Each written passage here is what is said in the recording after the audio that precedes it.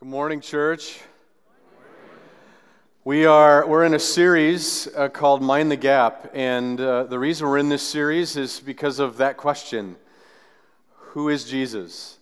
If you look at all the world religions, all differ on this idea of who Jesus is, and we wanted to do a series that helped address a statement that I keep hearing, and maybe you've heard it too. Aren't all religions just alike? Aren't they all the same?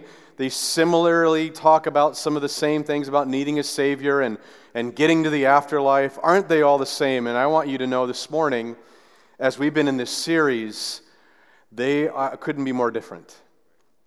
And it really is about that question. We're going to follow up at the end with this question about who is Jesus, because really that is the question of who do you say he is? If any religion would have to answer one question, that would be the question to answer. There are four purposes why we wanted to do this series. One, we wanted to inform you on the main points of other religions. Not from the standpoint of trying to demonize them or tell you how wrong they are. Quite the contrary, just want you to have a 101 understanding, a basic understanding of what they believe. But secondly, we want to identify the major differences so that you could say very clearly, oh, no, we're not the same. We're very much different. We want to instruct you on how to engage. Friends, I'll say this morning, like we said last week, we got to be on our knees praying. If anything we heard last week, if you didn't get a chance to be here last week, one of the things of just the God moving throughout the world really starts from prayer. God moving in the hearts of men and women who don't believe in Him, it comes through prayer. Thirdly, we want to instruct you on how to gauge them. I just said pray, but fourthly, inspire you about the Christian faith. What is it that we could hold on to in the Christian faith as we learn about the differences that we get excited and energized about? I mean, what is it about that? I know this is an interesting season for us to be talking about this because we launch into, feasting on Thanksgiving. And it's interesting, I have a new way for us to measure how good your Thanksgiving was. Because has everybody heard the question, how was your Thanksgiving? Anybody got that? Nobody else did? You guys are mean people. Everybody asks how your Thanksgiving was. I have a new way to answer that. Answer it in pounds. How many of you had a 2-pound kind of Christmas? Yeah. A 5-pound? How about a 20? Anybody had a 20-pound Christmas you ate? Now we don't want to raise our hands, do we? The holiday season's filled. If you were to strip away all of the tradition, all of the holiday stuff that we put in there, what are you left with? What are you really left with this season? Could it be that we miss, in the midst of all the wrapping paper tore up, right? At the end of Christmas, there's wrapping paper everywhere, and if you ever had so much wrapping paper, you've lost the presents. You've lost maybe parts to the pieces that have already been opened. You've lost things. It reminds me of the story of the Border Patrol officer who, as he began his career at this one border, he saw one time this large truck come in with this gentleman driving it, and he just looked suspicious. He said something's not right, and so he stopped him, and he had the dogs come out and sniff the car and make sure that there were no drugs in it, and finally, after a few tests, let him pass through. But the guy came back next week with a different truck.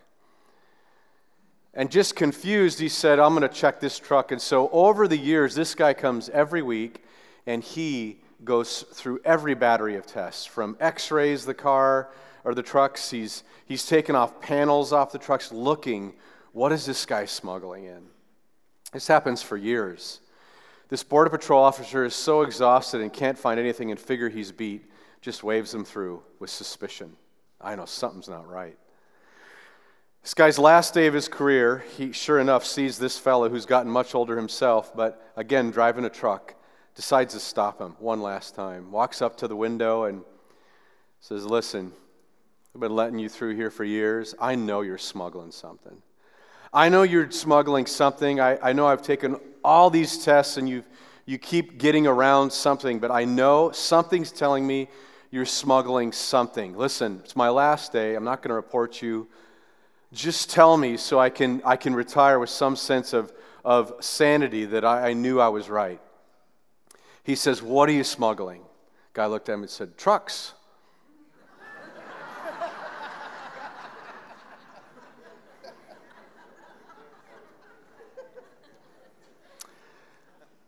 I feel like, as funny as that is,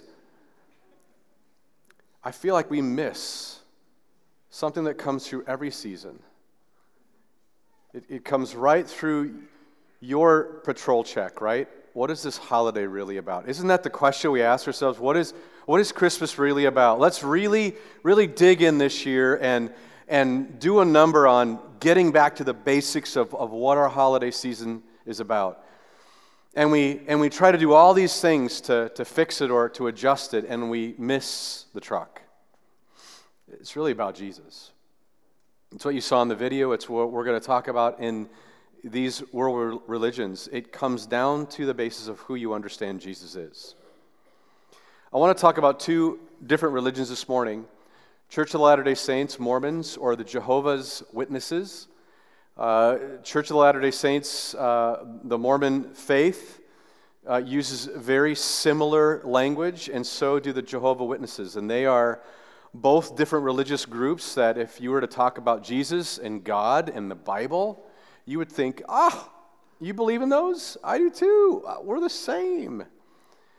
And they're very, very, very, very different. And I want to give you that picture this morning. I want to contrast them. Again, this is 101. This is really basic. So if you want to push further, and I want you to know we're doing in December, is it December 12th? December 12th on Saturday morning, J. Warner Wallace, who does really cold case Christianity, he's going to be here again. And he's going to do God's crime scene. This is great for your kids to hear. Everyone should be here for this. And we don't get any more to have you here for this. It's an offering for us to understand clarity about how do we talk about a God that we say we believe in, do we know much about why? What's the evidence? What's the evidence that, as he will talk about, just convicts God for being really who he says he is and convicts Jesus of saying who they really are is true? And I want to just inform you that that's there for you. I would say every one of us should go to this. You're not going to get the depth that we're going to get this morning. Now again, I want to say my purpose is not to demonize these two different religious groups. It really is to show you there's differences, okay?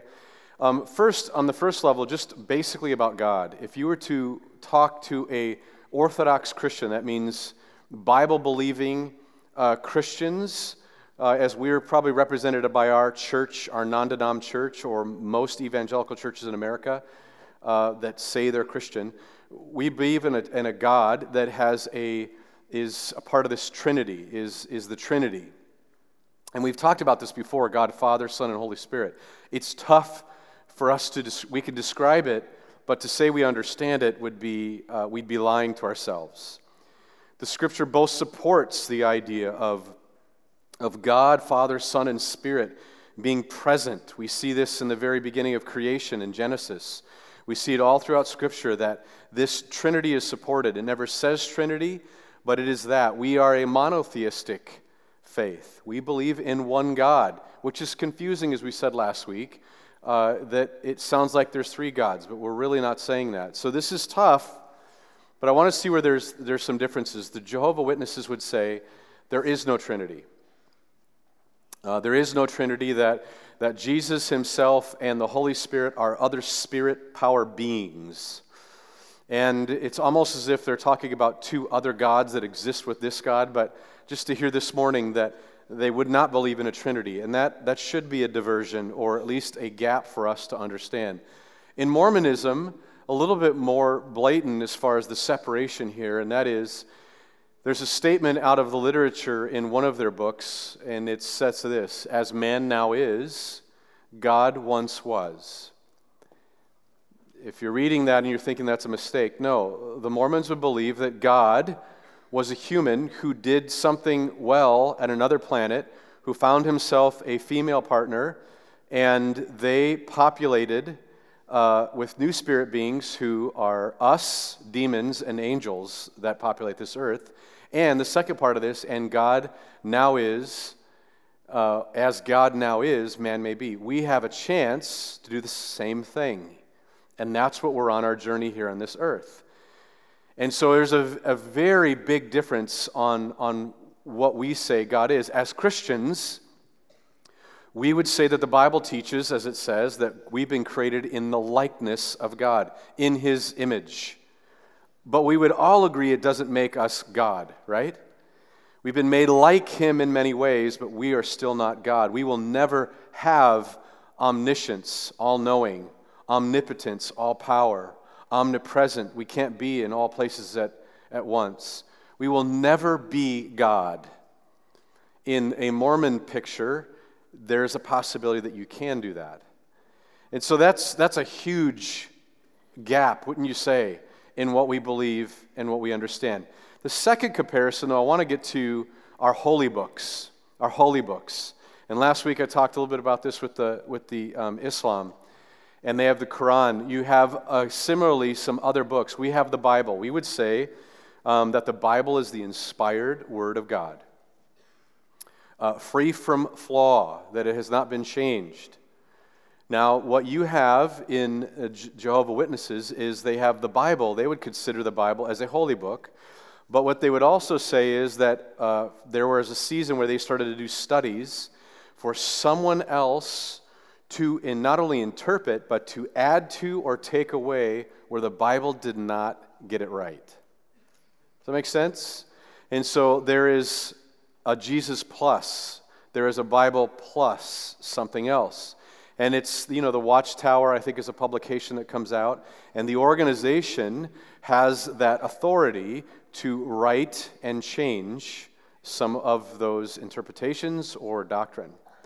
In Mormonism, it's the Bible as one of the holy books, but it's also the Book of Mormon and the Pearl of Great Price. And they, again, would say that those books have a high level of authority on the mistakes or the things that the Bible does not include. Now, it may just sound just like interpretation, and we're interpreting, right? We're interpreting the Bible. The difference is we're not adding to or taking away from what we understand the Scripture to say. That gets us to this term, so I want to help you understand a little bit more fully about these books, because that may be confusing for some of you who are young believers or don't understand Christian history. There's a term in theology, and it's called active progressive revelation. Things that God revealed to humanity were not all given at once. His revelation was given in stages and continues to be revealed. This is the idea that God is continuing to reveal things to His people. He doesn't do it all at once. Now, if you were to pick up your Bible and go from Genesis to Revelation, you would see that, wouldn't you? God did not reveal everything in Genesis, nor in Exodus. It's a progressive, right, revelation. God continues to reveal His truth.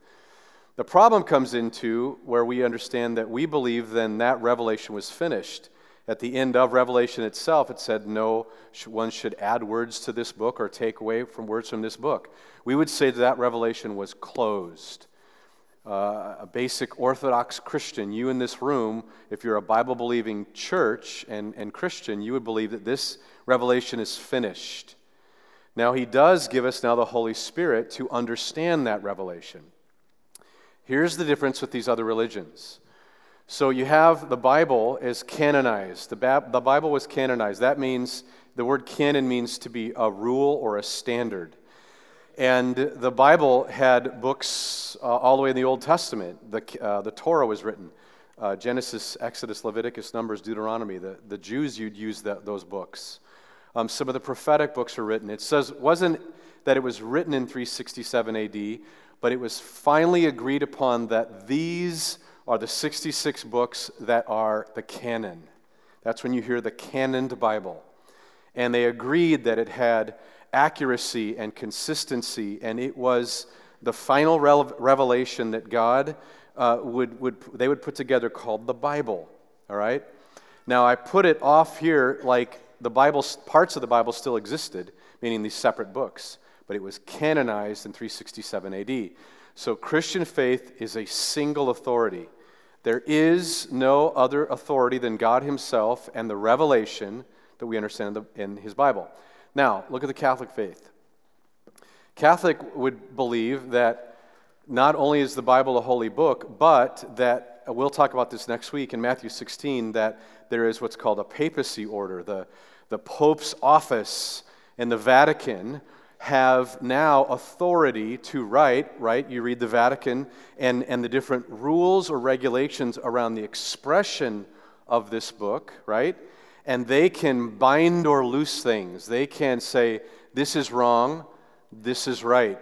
It doesn't even necessarily have to say it in the Bible, but it's their interpretation of what they sense, because they believe that God is revealing to the Pope and the Vatican Council, God is telling them to tell us these things. You see that? So it's not just the Bible, it's plus the papacy, all right? Again, I'm not bashing that, I'm telling you the difference.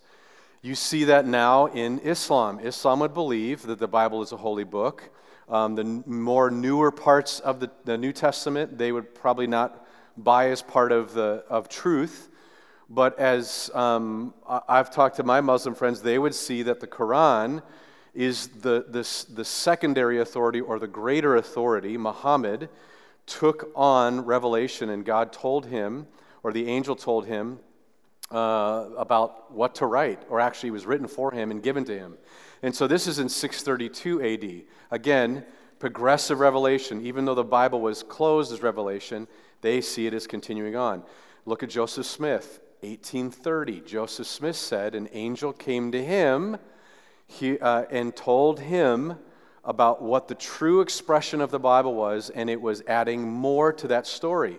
Part of that story is that Jesus was in Israel and then came to the Americas right after he was in Israel, and that he met with a secret group of people. Again, I'm not trying to make light of this. I'm telling you, this is what they teach and believe. And so Joseph Smith now is the carrier of the greater authority, right? It's not just the Bible anymore. They would say they believe in the Bible, but it's the Book of Mormon and the Pearl of Great Price that they would say, now this gives us greater clarity and understanding. It's more revelation. You see this also with Jehovah's Witnesses. The Watchtower organization really becomes the authority of which they sense that God is revealing to them what will and will not happen. Does that make sense? So I wanted you to grasp this, because if you want to have a dialogue around this is a very interesting with any religion. Is the Bible the final revelation of God? And that's where you're going to get into the different people they believe are prophets after the Bible has been written, that they would say that God has revealed to them. Now, I want to make a comment about any of this that I think is really important. Anything I'm telling you is not so that you go bash other people.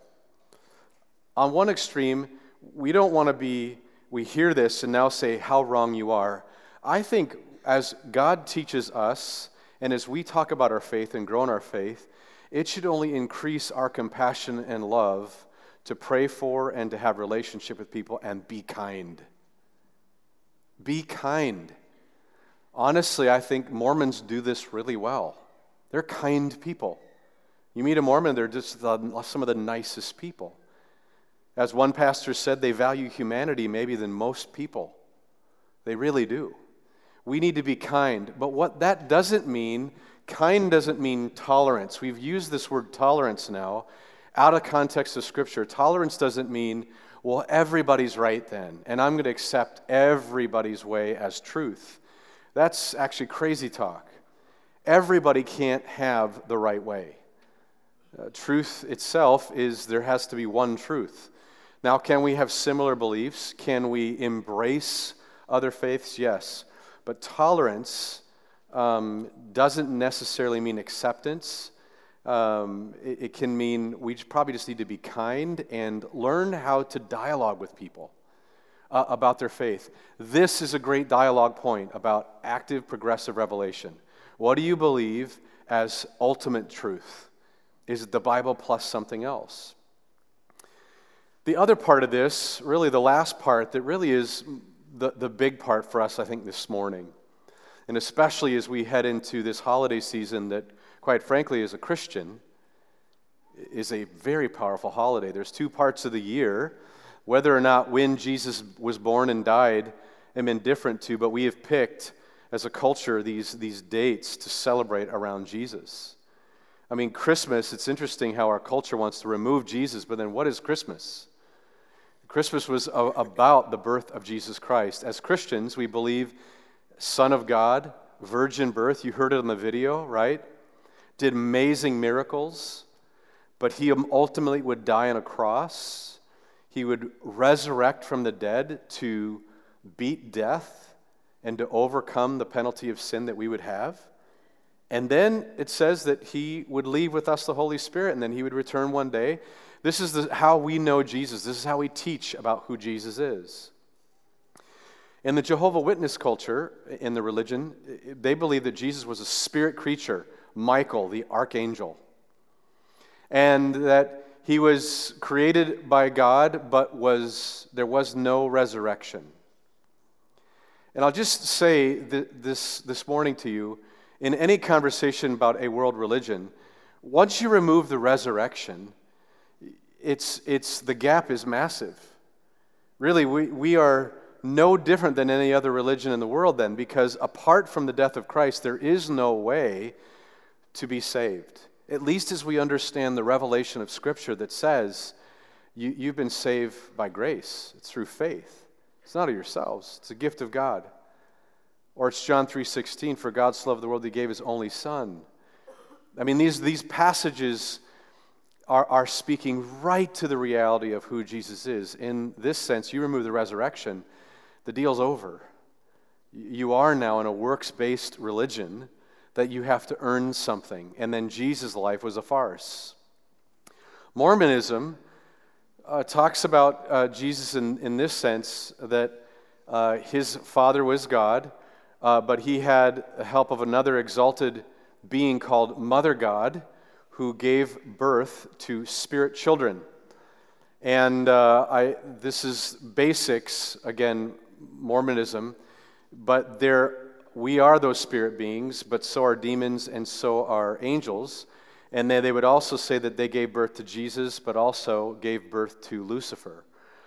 And so there is this, again, interesting picture of who God is, but also who Jesus is. And it removes the deity. And you see, I want you to hear this morning that I think it's dangerous for us to assume, oh man, there's a couple similarities because the language is the same. You know, language, we might use the same, but it's different all over, isn't it? If I were to say I want to order a soda, what does that mean, right? It means different, everybody in this room, probably in the South. If I were to order tea in the South, what's that going to get me? If I'm going to say I want sugar, what do you think that means in the South? It's not a pound of pure cane sugar, it's I'm getting some lovin'. I say that because you have to be very cautious in some of the conversations that we'll have, and I know many of you are uncomfortable to dive into faith conversations about really who is Jesus. Because if someone says, do you believe in Jesus, and you go, yes, and the conversation's over, you haven't dug down deep enough. And I want you to hear this morning, it really does come down to understanding where people are at with the name of Jesus. The name of Jesus. Who is he this morning to you? In Matthew 16, Jesus is going to present this to his disciples. He's going to take his disciples on a field trip. Now, if you were picking a field trip, you might just say, let's go down the street to the Bible college that's there, or some really nice spiritual place that Jesus has done some great miracle, but he does something very different. Jesus takes his disciples for a 25-mile walk. He's committed to this location, and he says it goes to the district or the region of Caesarea Philippi. Why is that important? It's an area. Caesarea Philippi was built by one of the Caesars in honor of the god Pan. It's the goat man that plays the flute. And it was for one of the Caesars, Philip, and he wanted this whole area to be something where everybody could worship this pagan god. And so it's this massive piece of rock, probably larger than this room, and then it has a sheer wall, about 100, maybe 100, over 200 feet high. And it's got these archways carved in it, beautiful archways, these portals where they put gods and goddesses all in there. It also has this big pond that they were sacrificing humans and throwing them in here. And so Jesus decides, I'm going to have a teaching moment for my disciples. I'm going to take them to the place that is most absent of truth, most absent of spiritual reality and understanding of who I am. And he takes them. And he says, when Jesus came to the region of Caesarea Philippi, he asked his disciples, who do people say the Son of Man is? He's asking, what are people saying about me? Jesus is not an egomaniac. Jesus is not trying to just get, what's his Twitter feed up to or his Facebook friends. He really wants to hear what are the answers. And they start to say, well, some say this, John the Baptist. Others say Elijah. Some say Jeremiah or one of the prophets. And this would have made sense because you have to understand, all the way in the Old Testament, we see prophetic language saying that there will be a Messiah that will come.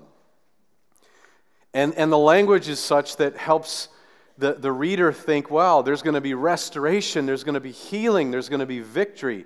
And in a Jew's mind, it was, wow, we're going to get our political authority restored. We're going to get our land restored. We're going to reach back this status of being Hebrews and Jewish that return us back to our glory. And so it made sense for them to make some of these answers. But then Jesus turns it and says, but what about you? I get what everybody else is saying. I get that everybody may say all the religions are the same and everybody pick their own truth, and why don't we all coexist, and why don't we all just get along and love each other and let everybody believe what they believe? Yes, yes, yes. But Jesus is asking the question that we have to ask this morning. But who do you say he is? Because see, that is the bedrock of your faith. Jesus, standing on a bedrock of stone, is going to ask his disciples, what's the foundation of the answer to this question? The foundation is who you say I am. You see, this morning, if you say that Jesus is just a good person, you don't have a foundation. Your life is then banking on the fact you're going to be good enough to earn God's favor. If he was just a good philosopher or a prophet that had some good things to say, then this foundation, Jesus knew exactly what he was doing with his disciples. He's standing at this bedrock, this bedrock of pagan culture, of saying, I want to tell you what really matters as far as the foundation of your faith in your life. Who do you say I am? With Jehovah's Witnesses, with Mormons, with any world religion. Friends, the bedrock of your conversation can go right to this. Who do you say Jesus is? Simon Peter answers, you are the Messiah, the Son of the living God. Pretty powerful statement for a guy who gets it wrong and sticks his foot in his mouth pretty much his whole discipleship career, right? Jesus, even at the end of this passage, is going to say, get behind me, Satan, to Peter. So, how great Peter was with this answer, and then minutes later, he's Satan. So he's living the dichotomy of just a tension-filled world for himself. Jesus says, blessed are you, Simon, son of Jonah, for this was not revealed to you by flesh and blood, but by my Father in heaven. We're going to get back to that passage next week as we talk about Catholicism and the difference. I want to say this, though, this morning, that Scripture says that when we hear truth from God, yes, there needs to be a discipline for us to open up our Bibles and to read and believe it's inspired, but ultimately, it's going to be the Holy Spirit revealing to you. It's that moment you go, He is who He says He is. He's more than a figurine in a little manger. He's more than a feel-good, buy presents and Christmas songs in a holiday season. He's more than just a Sunday sit at church for an hour and a half. He's more than just a simple devotion in your mornings. He's more than a fun worship song. He is the bedrock. He is the solid foundation of your entire existence. Who do you say Jesus is?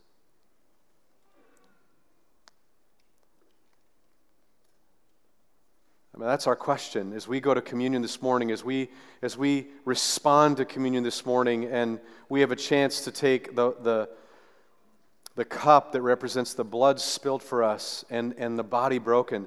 And I think for Christmas season, I think sometimes we should almost blend those two holidays of Easter and Christmas. And you're thinking, that's morbid. No, it's not. Without Easter, his birth means nothing. If Jesus doesn't do what he says he was going to do, if he just died on the cross and he never resurrected, why would we remember a day that he was born? It's because of the victory, and it's because we know hindsight what happened. So we get a chance to celebrate and remember that this child born is the Messiah. Who is Jesus to you this morning? Is he just a prophet? Is he a moralist? I'd ask you this question this morning for you to wrestle with, because if he is the Messiah, the Son of God, if your answer was revealed to you like Peter, then it should change everything about you. It will change how you live your life. It'll change how you interact with people and humans and humanity. It'll change how you work. It'll change how you think. It'll change your disciplines. It'll change your marriages. It'll change your families. When Jesus is the bedrock, it changes how you spend your money. It changes how you spend your time. It changes how you think about church. It changes how you think about truth. Who do you say he is? That's the big question. Father in heaven, as we go to communion this morning, might we be re-inspired that your Son Jesus is the foundation for us being Christ followers. It's foundational, Father, because we have nothing without him. We have nothing without this sacrifice that you've given us. Without him, Lord, it is crossing our fingers, hoping for mercy. And God, your scripture says that you've promised mercy. In Romans, it says that if we speak with our lips and believe in our heart that Jesus Christ came and was raised from the dead, we're saved. God, might we grasp onto that hope this morning and answer the question ourselves, who Jesus is. We pray this in your Son's Jesus' name. Amen.